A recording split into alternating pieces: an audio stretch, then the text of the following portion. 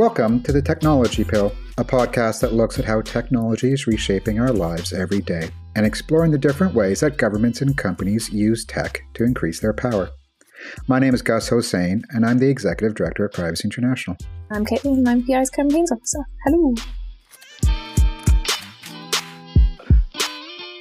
Before we get started, let's quickly address what you've probably already noticed, which is we have a new theme song.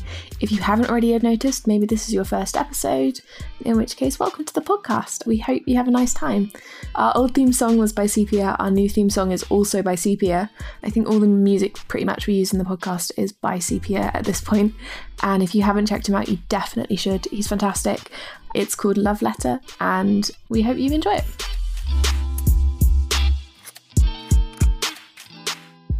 For this podcast, we are commemorating the very sad moment where Yahoo Answers is being shut down. Internet history being kind of lost, although I think the Internet Archive, Wayback Machine, have said they'll archive the site, so it won't be lost forever, for all time, like some of GeoCities was. So tell me, does this mean Yahoo no longer exists, or is it just Yahoo Answers? This is just Yahoo Answers. I do wonder if it's like the beginning of the end for Yahoo. Yeah, they've had a weird, rough few years. Do they even still own Tumblr anymore? I think they sold Tumblr. I'm not even sure Tumblr is a thing still anymore, is Tumblr it? is still a thing. Oh. I've had Tumblr described as like the ghostly fairground, the haunted fairground on the other side of town. But it does still exist, although in a much, much smaller form than from before Yahoo got its hands on it and did the great porn ban, the most recent round of kind of porn banning, I guess, on fandom services. But just kind of see what we're going to miss, the kind of great caliber of content that's on Yahoo Answers. I trawled the computers and internet section to see if there are any questions that we can help with. Nice. I think we've missed the window for uploading the answers that we have. By the time this comes out, I think, at minimum, it will no longer be editable, but I think it might actually be down by the time that you're hearing this. But no, we thought we'd see if there are any that we can help out with. Some of these are more serious than others.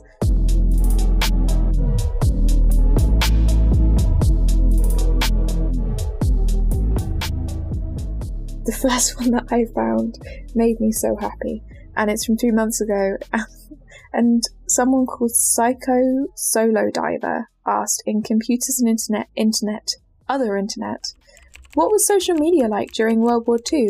Did either side censor what could be posted? The favourite answer is also really sweet because it's completely like straight face down the line. Favourite answer by Lord Bacon, level 7, is there was no social media in World War II. Both sides censored private letters and had laws about what could be publicly disclosed. People could write to national newspapers in the hope their letter would be published, but it was up to the newspaper to apply its own publication standards and to comply with the law. It's like, bless your heart, Lord Bacon. I appreciate you. I hope Lord Bacon finds a very good home on the internet after. Somewhere like Quora. I don't really know the next answer service. The geek in me was wondering, was there an analogy to social media at the time? And the story I keep on going back to is when people would try to use radio and broadcast radio, often behind enemy lines, and how you would have vans driving around neighborhoods trying to detect the emission of radio transmitters to see if there's somebody from the other side behind enemy lines. And where that gets interesting in a post-World War II environment is when I moved to this country, I live in the UK, there were stories about vans driving around neighborhoods to detect whether or not you have a television in order to find you. The van can't detect whether or not you have the license. The van, apparently, with this thing on the roof that turns around doing some kind of theater, could detect whether or not you are using a television.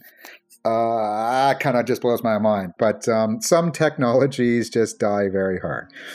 Yeah, I've never seen one of those.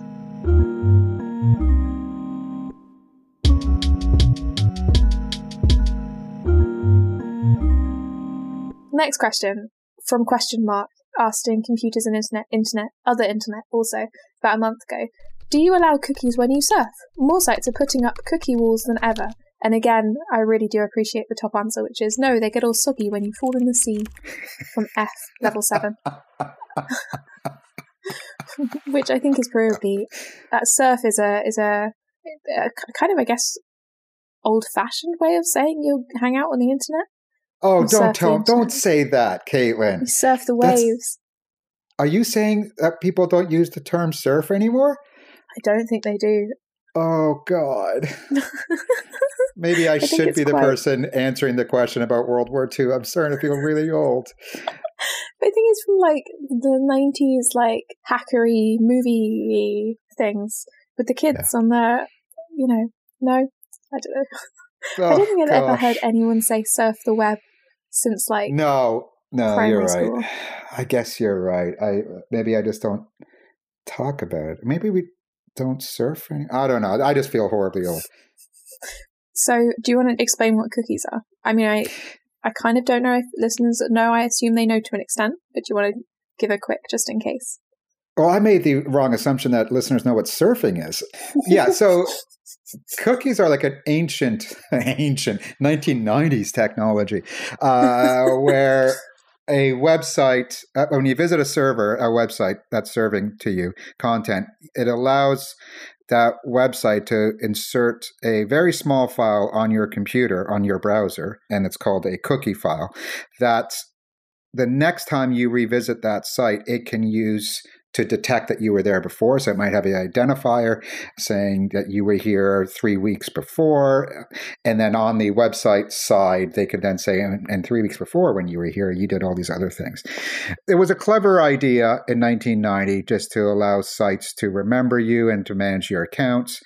But then the advertising industry got their fingers on these cookies and started creating what are now called third-party cookies.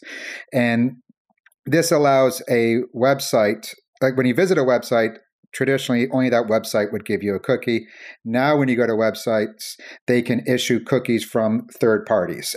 The classic example was when you went to the New York Times website, you would get cookies from like 17 different organizations because the New York Times would want to help those organizations track you as you go across the internet so that advertisements can be basically served to you. Then there are laws that came along that said, no, you can't do this without gaining people's consent. Unless it's first party. And even then, you should be notifying and gaining consent. And so that's when the industry, the assholes that they are, decided to facetiously implement this by throwing up bucket loads of consent mechanisms where it's just far easier to say yes than to say no to the 8,000 options that just show how much of an asshole they are. But it would just be easier if you just said yes and let them go back to their regular business, which is not what I would ever recommend, but that's what they have set it up to do. Yeah, and increasingly people have done research into dark patterns, which are like really sneaky ways of trying to manipulate you to say like, accept all and kind of keep rolling with the version that they want. You see it in other places other than cookies where services try and make it really hard for you to unsubscribe. And that's this kind of in cookie form. I know there's one add-on that has been recommended to me that I haven't looked into that much to take with a pinch of salt called Consent-O-Matic, which goes through and kind of fills these forms in for you. It only knows some of them, but if it recognizes one, it will go, oh, okay, yeah, you don't want these, and fill in these little forms for you, which just should make your life a tiny bit easier. But yeah, the consent thing was supposed to make in the internet nicer, and has made it in some ways more burdensome, which is not ideal. Yeah, I know. So as a result, like I end up using multiple browsers for multiple purposes. I use porn mode a lot. And sorry, I shouldn't use that term. Incognito. Incognito is what Chrome calls it, and private browsing is what Firefox calls it. That's right. And these are modes of using your browser where it doesn't retain any history. So I don't mind logging in repeatedly on the sites where I have to log in, but most sites I can just get by without having to worry about any of those things. So I'll go in porn mode and just hit yes, and it's fine because it won't remember me the next time.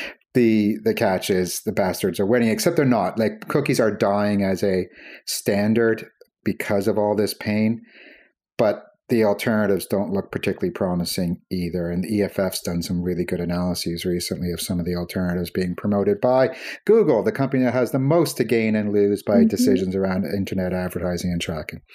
And they're doing weird things to Chrome. But yeah, the EFF will post some links in the description about that.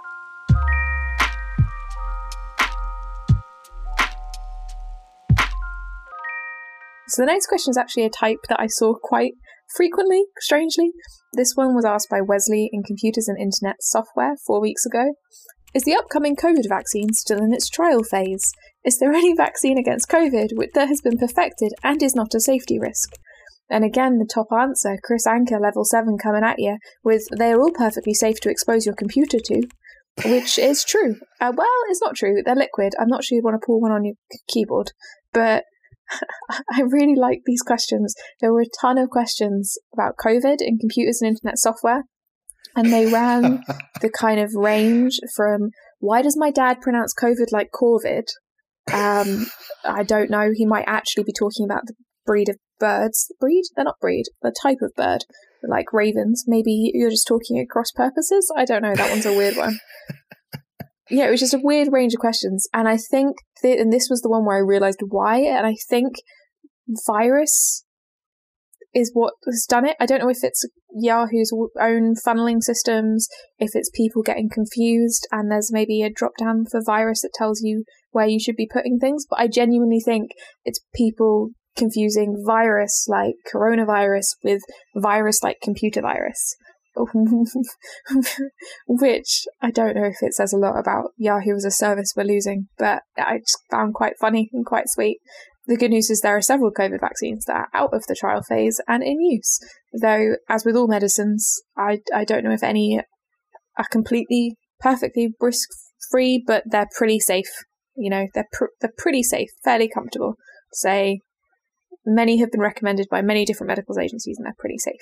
Look, if 4 out of 5 dentists agree on the use of dentine in order to make your teeth better, then safety risk is hard to assess. But I think the consensus is that there are risks, and there are real risks, and this is a mild risk. But yeah, I would never use the word perfected either. But oh well.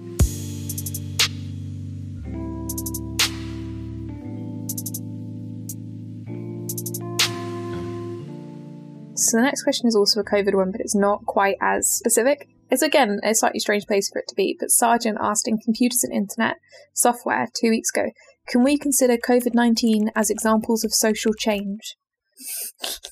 What? Right, so I think the answer is no. COVID in itself is not an example of social change. But what I think is interesting about this one is I think we can say that COVID potentially will be a cause, progenitor, there may be some social change thanks to COVID. And what I thought was interesting about this question is it kind of brings up some of the concerns that we've had about things that will stay around after COVID, around surveillance measures and other things that started because of COVID and may lead to ultimately a social change that we don't like and we don't want.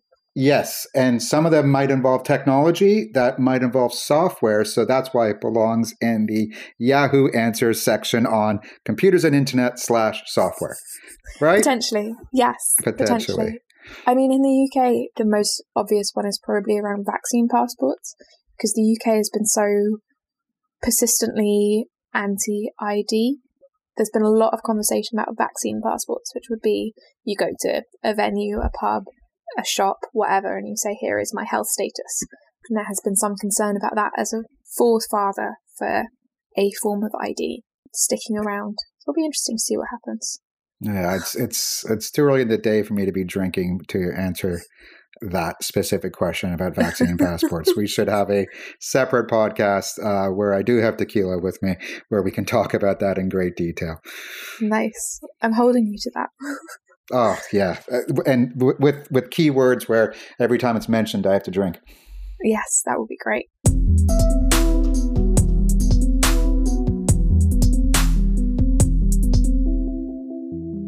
The But Debbie Connolly asked in Computers and Internet Hardware, Laptops and Notebooks 4 weeks ago, is it dangerous to soak your feet while working on your laptop?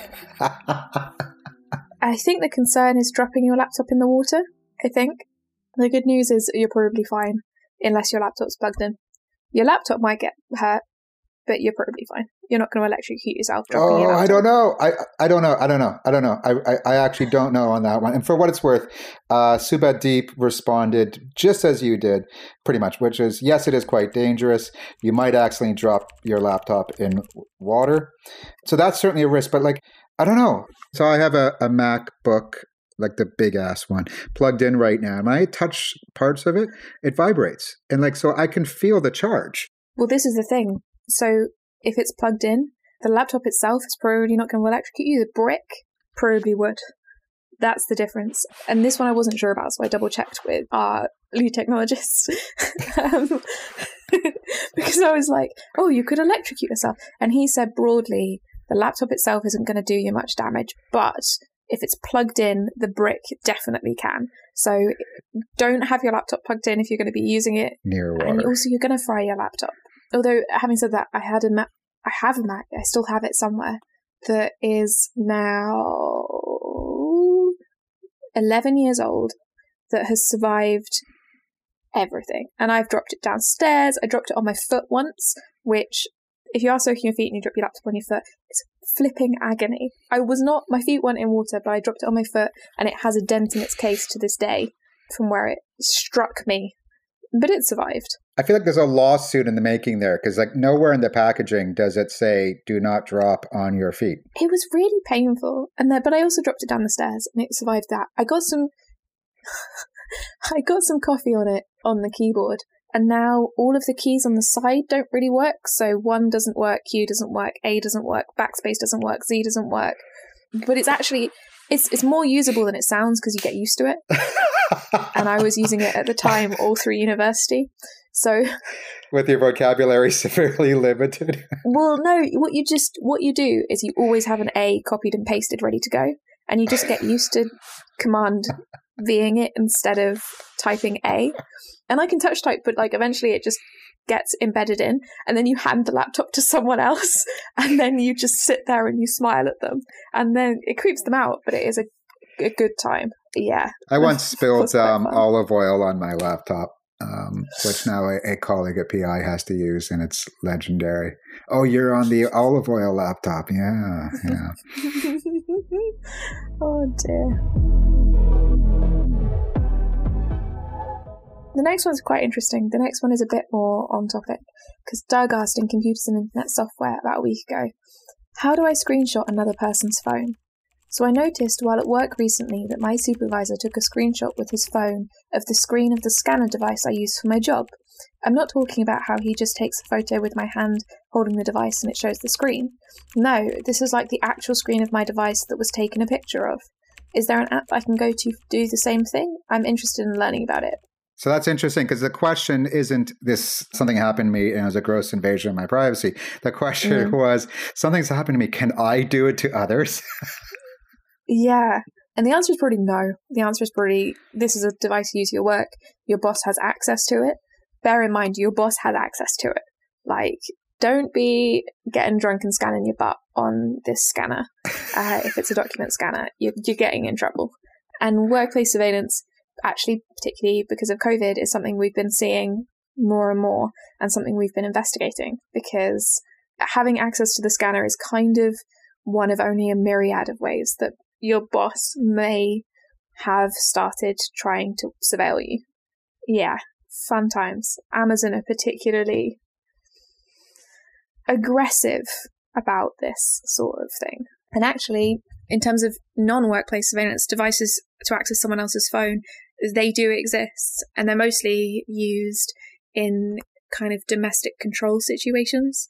So if you're worried someone does have access to your phone and it's not for this kind of fairly easy to put together reason, we've got some resources on our website. It would definitely be worth talking to someone like an organisation like Women's Aid, who can help you, because the kind of controlling partner who is looking at your phone or is installing things on your phone so they can keep tabs on you is not a charming person. to put it extremely mildly. I think I read over the Christmas break, Apple or Google, or maybe Apple and Google both announced that they're going to try to make it easier for people to detect whether or not their phones have had software installed that would allow for this capability without their knowledge. Yeah, I think they've been added to, at least Google has this thing called Play Protect, which kind of scans your phone and the apps that have been downloaded. And I think the plan was to include this in that, but I don't know. But just on the question of like scanners very specifically, like if there's a scanner in your office, this is a fascinating thing. Like I recall there was case law and examples in the 1990s and 2000s about how photocopiers would store copies of whatever it is that they're photocopying. And this was particularly in workplace environments. But there was also this whole thing about photocopiers and possibly scanners as a result too, not being able to scan some things, such as currency or IDs. And that was because of legal requirements in the US and all this kind of stuff. We don't worry about those things in particular when we talk about a scanner at work. We just consider our printers and scanners to be the most insecure device in the whole network. So we use them with great care and disdain. Well, what we've kind of done with our printer accidentally at the office from memory, because we haven't been there in like a year, but what we'd recently, a new development was it refused to let you print remotely. So you had to for a while transfer everything to a USB, make sure it was a USB the printer got on with, because it didn't get on with all of them, and go take that to the printer and print that. Whether that would have stopped someone hacking the print queue, I don't particularly necessarily think so, but probably not. And the fact we're using USBs as a device going around from computer to computer and printer, it's a horrible thing. But yeah, that's just the reality of the PI network. Yeah. So secure that it's useless to the point where it might actually be a security threat. I'm not sure even that was a security thing. I think it's just that printers are awful. All printers are dreadful. They suck. Yeah. There is no good work printer. Like, even if it's a good one, eventually everyone will hate it so much it's a bad one, even if it's working comparatively quite well. And we have a lot of lawyers at PI, and they like using printers. Oh, I love using printers. I like writing things down. Printers. Wow. I print out. One thing I've liked doing with drafts of work is printing it out and then red penning myself. So I'll write notes to myself, like it's homework on my own document, and then type that up. That's sweet. Shannon Stein asked in Computers and Internet Hardware Desktops 3 weeks ago, my computer won't turn on? I was on my iMac 2008 20-inch doing homework today, and suddenly I heard a loud popping sound and smelled smoke, and it exploded. I saw bolts and screws, and the screen all explode and burst across the room, and the computer was just a charred up mess. What should I do?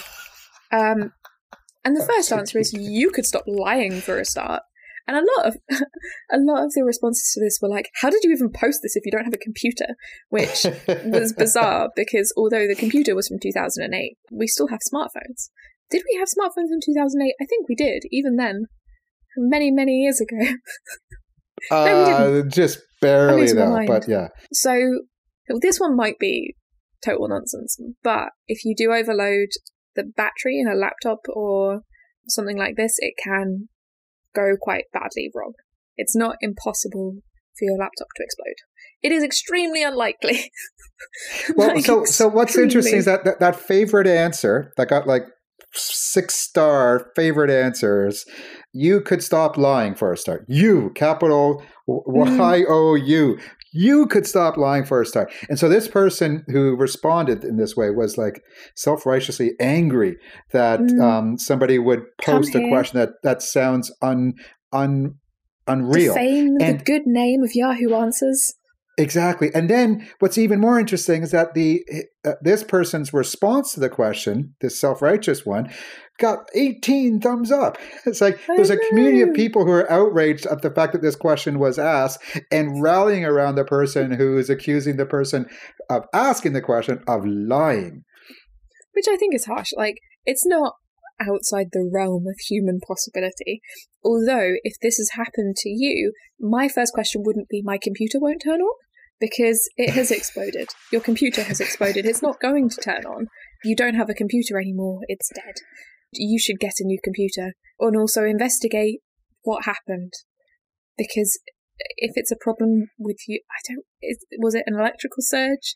Was it such a big electrical surge that it overloaded whatever it is internally and it blew up? In which case you might want to investigate the electrics in your house Yes. before you plug anything else in, because that is concerning. But yeah, it's not completely impossible, and I hope you're okay if this happened. And if it didn't happen, then I think you live a strange life that this is something that you decided to post on Yahoo Answers. Where there were 15 answers to it. 15 answers.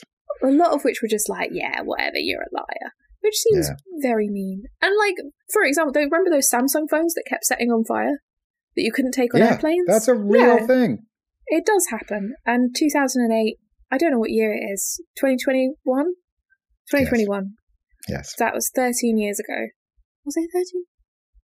I think I'm losing my mind. It is 13, yeah. Okay. Yeah. So, that laptop itself could be in high school by now. Although it doesn't feel like that old. It's funny. I studied computer science back in the 1990s, and that was just as laptops were becoming a thing. But in order to do your homework, you'd have to go to the computing labs and sit in the computing labs late at night doing the coding homework and preparing for the exams. And there'd be times where my code just wouldn't compile because I was a really bad wannabe computer scientist.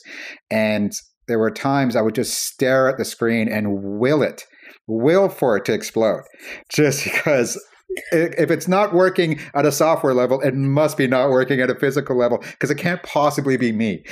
That's the fault behind it. Back when my mum was in university, and my mum is 63, so it was some time ago that she was in university, she took a computing class. She was like, this is going to be important.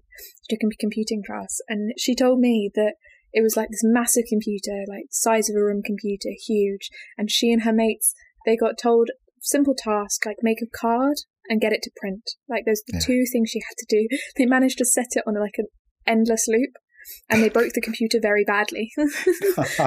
Endlessly trying to print birthday cards. So my mother did kind of destroy a very huge and probably at the time extremely expensive university computer. That's awesome. She should have put that on Yahoo Answers. That would have been a great one. Please help. How can you make a birthday card without destroying a room full of computers? Yes. When I was a kid, we had one in the kitchen. Until I was about 16, we had a computer in the kitchen, this big cathode ray tube thing. Oh, yeah. Which could explode. Like, that's a tube that actually can explode. And we used to sit there in the end of the kitchen doing all of our word art, Barbie horse riding games. It was a weird time. The computer has such visceral, sense memories of the way it, felt and smelled, because it was, I don't know, weird. Anyway. And that was back in the day when parents would buy computers for their kids, thinking that it would just naturally make them smarter. Remember that? Well, we had BT Internet, which was fine, but my friend had AOL, and AOL had forums, AOL had better internet, shinier things came with AOL, and I was extremely jealous.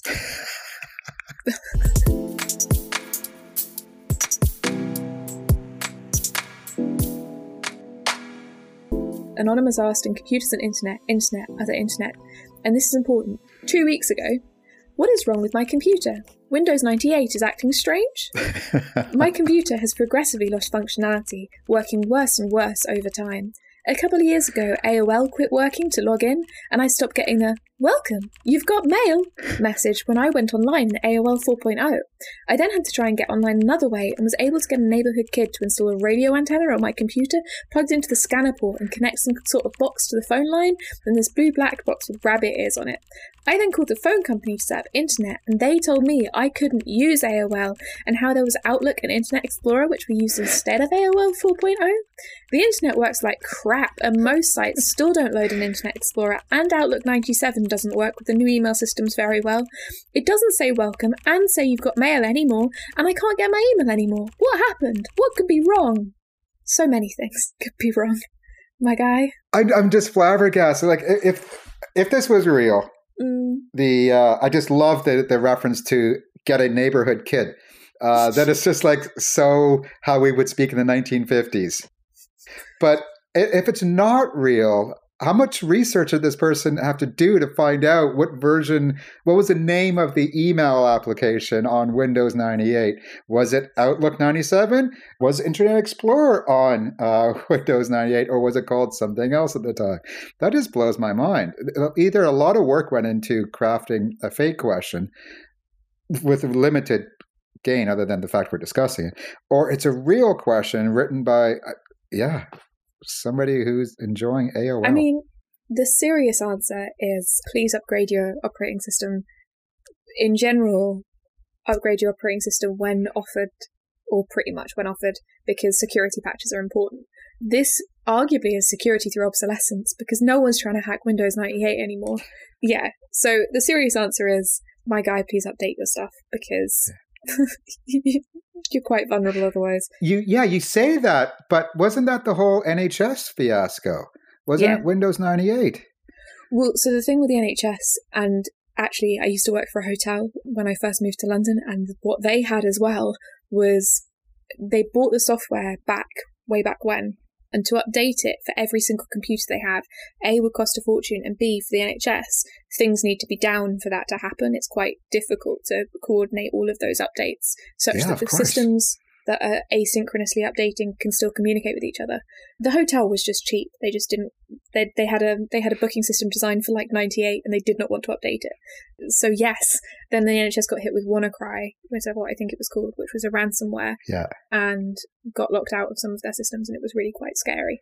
So my partner's dad, who is really lovely, has an accounting system called Quicken 98, I think. I remember Quicken, that he still uses, and every time Windows updates, he has to he calls my partner and goes, "It's not working anymore. What do I do?" So now his accounting software is largely run in a VM because it's so out of date. It's so completely does not communicate with anything that it's the only way to make it run. And he is sticking with it. It is a very good accounting software, apparently. I'm mildly jealous because, like, the whole idea of a piece of software has to run within an operating system of its own. I think that's quite revolutionary. But I think I'm betraying some of the security of our own systems. But because of our online banking, in order to pay staff salaries and all these other things, we have to use software that isn't updated as quickly as operating systems are, and it is infuriating. So it does remind me of the Quicken situation, having to wait for these things to be updated. So I am sympathetic. But then in some ways, the fact that it's lasted so long as compared to some phones and kind of modern hardwares and softwares, that it has lasted so long, so, quote unquote, well, given it has to be in its own VM, is a pretty good sign. Like, we're going to have more work coming out later in the year that talks about the environmental impact of planned obsolescence and all of these kind of other things. But yeah, so broadly, it's nice that you've made it this far, but update your shit. And if it's not real, which, to be honest, feels like the most likely answer, then nicely done.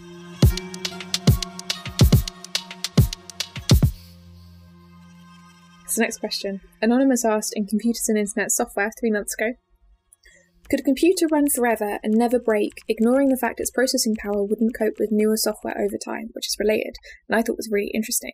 And the top answer, which was not the favourite answer, but was the top answer, all circuit paths wear out over time with use. If it sat in the closet and never got used, then it might last longer, but if it's being used, it will die one day. And I guess on like a physical level, it will die one day.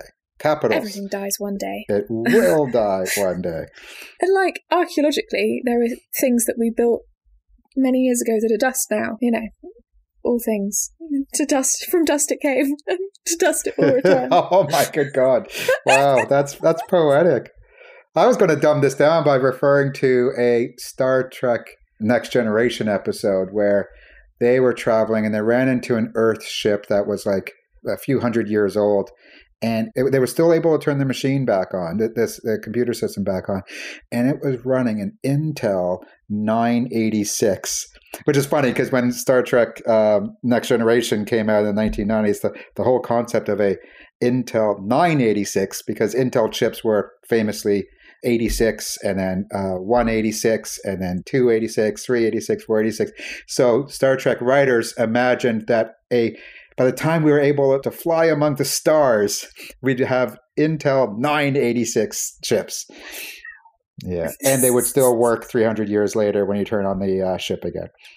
Well, if you look at the designs we've sent into space of things we want to last a while, like we go rudimentary, we go backwards.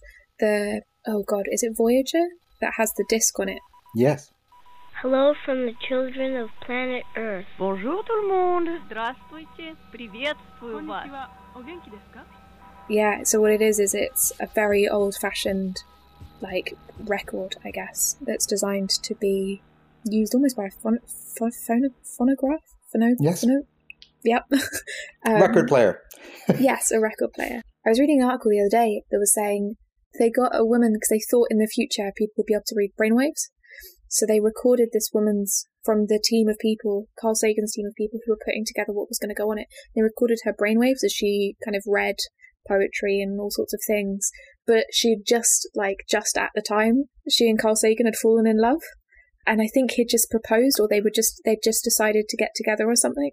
And it makes her really happy that somewhere in space is like a record of her brain kind of first falling in love, which is lovely. It's really sweet. And the hope is that the older style records, physical technology that can be physically read, one day might get seen by aliens. Wow. That's a really great story. I'll put the link somewhere because it's really lovely. It's a nice contrast to where you started this conversation, which is it's all going to die and turn to dust. Well, I think it's harder. Things take longer to turn to dust in space, which is why... Really? I guess, yeah, there's no oxygen, so it can't quite... No oxygen. Very cold. Yeah, very cold. So you're in no oxygenation and you're in a freezer. But I wonder how long Elon Musk's car will last and how soon it will come that he blasted into space and whether it will work. That's a good question. It won't work once it, comes careening back down to Earth as so much space junk. Space junk, Jesus, exactly. Future Caitlin, just popping by because I realised I didn't really explain who the woman was when we recorded this podcast. Her name is Ann Druyan.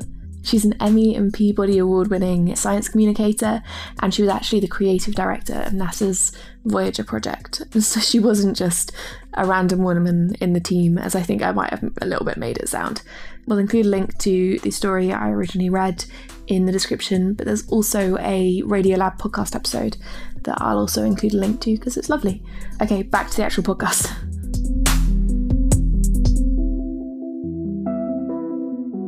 Next question. Why won't my printer print GIFs properly? Now I took a screenshot of this and I've cut off where it got put, so I can't tell you who said it or where they put it. But one of the very mean answers that is actually the third answer, but is by Spock RHP level 7, depends on the GIF, not the printer.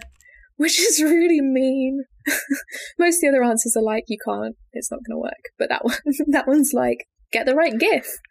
To be fair, if you printed out every single frame, taped them together in a flick book, bang, printed GIF. So it's not impossible. It's just a ton Yeah, that's of what work. the second answer says. The GIF is more like a series of images than a single image. You must first extract the image you want from the GIF and then save it as JPEG, PNG, and finally print it. It's a really thoughtful answer. They're saying pick a single frame. Yeah. They're saying pick the image you want from the GIF. I'm saying pick all of the images from the GIF, print like 100 different individual pages, and then use them like a flick book. And now you know why the PI printer doesn't work very well. Oh, dear. Our printing budget actually every year is in the thousands of pounds. Now I think it's because of you, but actually it's mostly because of our lawyers.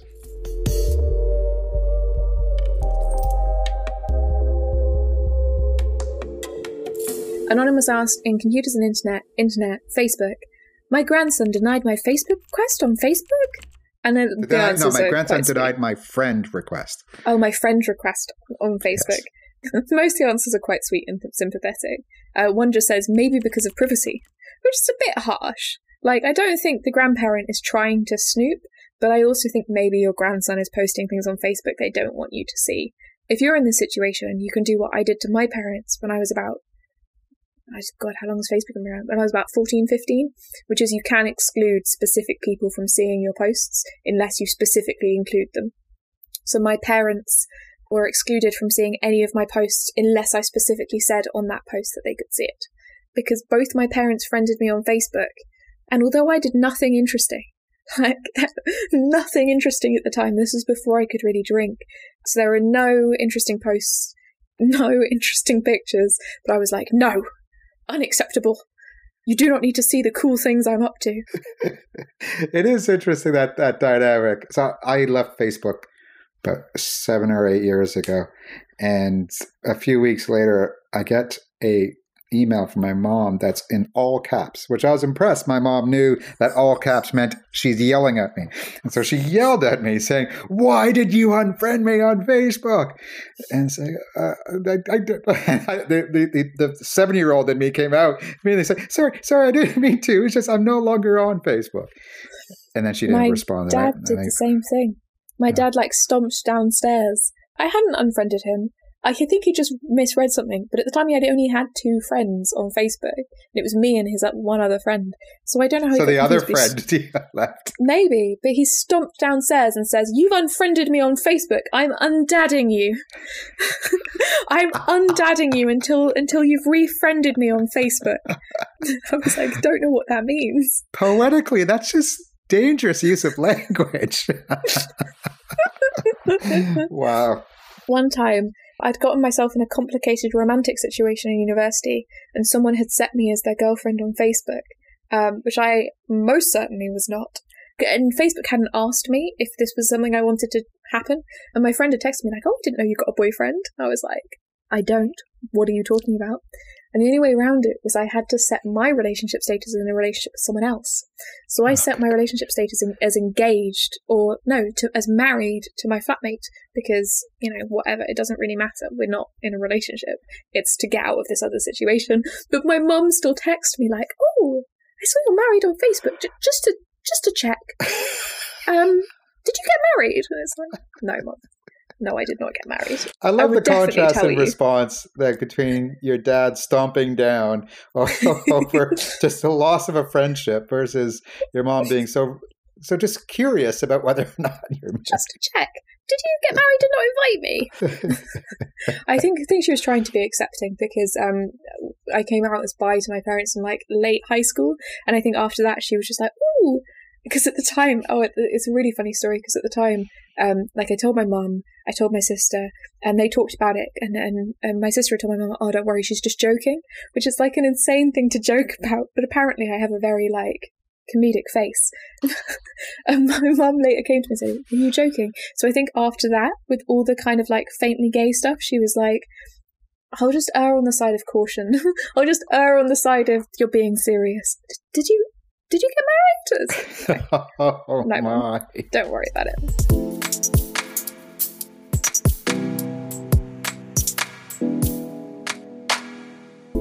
Next question.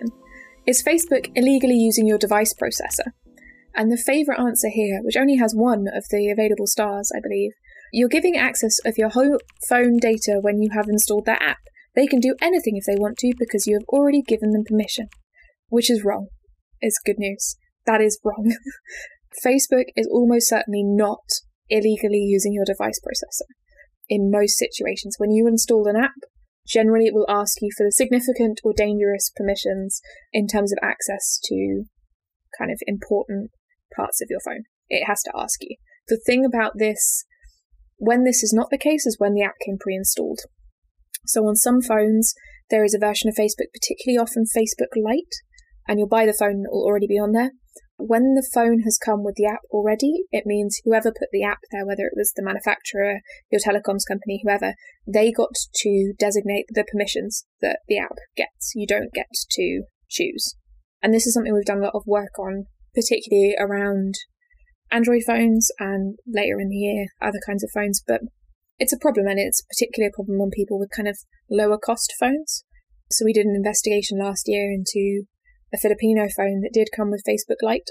So no, Facebook isn't illegally using your device processor, but if your phone comes pre-installed with Facebook, you can't control what it kind of has access to in your phone and what permissions it has been given. You have limited choices here. Try and avoid buying a phone that comes pre-installed with Facebook is the best advice I can kind of give you, and come to our website and read more about it and help us campaign for a better ecosystem with better protections for people when it comes to pre-installed apps, because it sucks that you would buy a new phone, not be able to choose what apps are on it, and not be able to kind of control what they have access to. But yeah, so good news, bad news, I guess, with that one.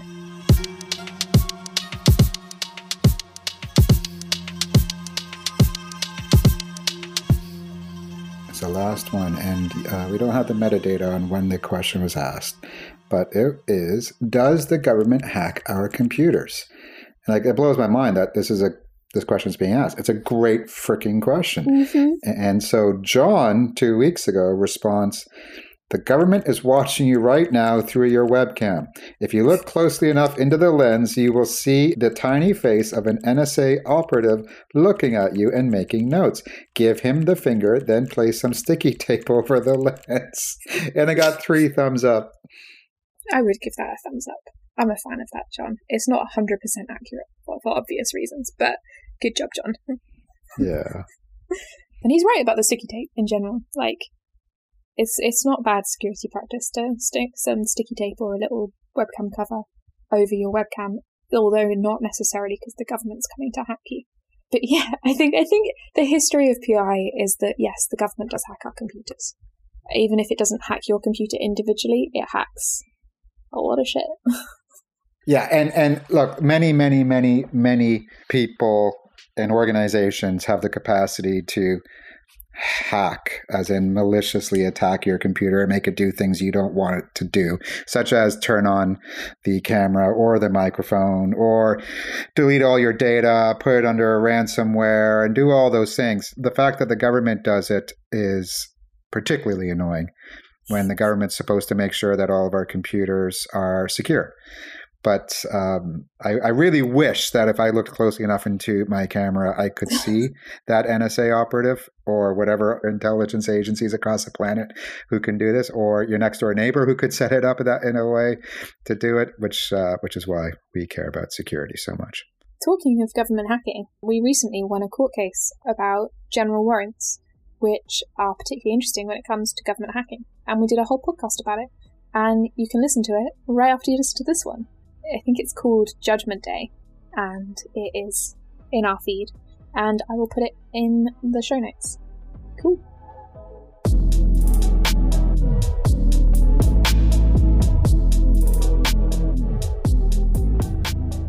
We hope that helped everyone on Yahoo Answers, obviously, who asked these questions. What do you think the overlap is of our podcast audience and the people on Yahoo Answers? It's a good question. I hope large. I like Yahoo Answers. I think Yahoo Answers is a really sweet, nice place. Broadly, I think anywhere on the internet where people sincerely go to ask questions and people sincerely try and help them, and there are a surprising number of those places, is a nice place, and I think it's sad we're losing it. Because although some of these questions are, funny, and there are loads of memes going about the number of different ways people spell pregnant on Yahoo Answers, ultimately, when people don't know who to ask a question, they don't know where to go to, they don't have anyone in their life maybe they can ask, or it's a bit weird, and they're not really sure, they don't want to be ridiculed, they can take it to Yahoo Answers, but they can't anymore, and I think that's a bit sad. God, Caitlin, that's really touching. That's beautiful. Well, you've got Quora, which is, I don't really know the difference, to be totally honest, but, there you go. Goodbye, you make Answers. me want to go online and start answering questions just as a human being, just to go out and help people. That's really such a touching thing. But, oh well, Yahoo fucked it all up. And now, like much of the internet, Yahoo. This is how things die. We hope that helped. Yes. We hope that helped. We hope that was a decent eulogy to Yahoo Answers, which is saying goodbye now, forever, but you will be able to find it, apparently, on the Internet Archive, who have stepped up to help out. Because internet history is somewhat ephemeral, but it deserves some record. So thank you for listening. We hope we were helpful. And quick last thing, we're still running our survey, which you can find at pvcy.org/TP survey or down in the description as usual. It would be amazing if you could fill it out. If you're one of the lovely people who've already filled it out, thank you so much. We really, really appreciate it. Your feedback is really useful.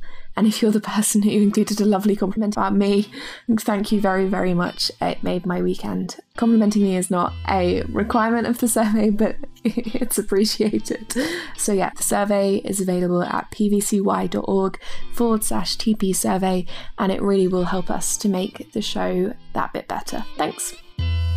You can find out more about PI and our work at privacyinternational.org. And we'll include some links to the relevant Yahoo answers and other information that we raised in this podcast in the description wherever you're listening. Like and subscribe to the podcast on whichever platform you use. It's also available on our website. Music is courtesy of Sepia. This podcast was produced for Privacy International by Max Burnell.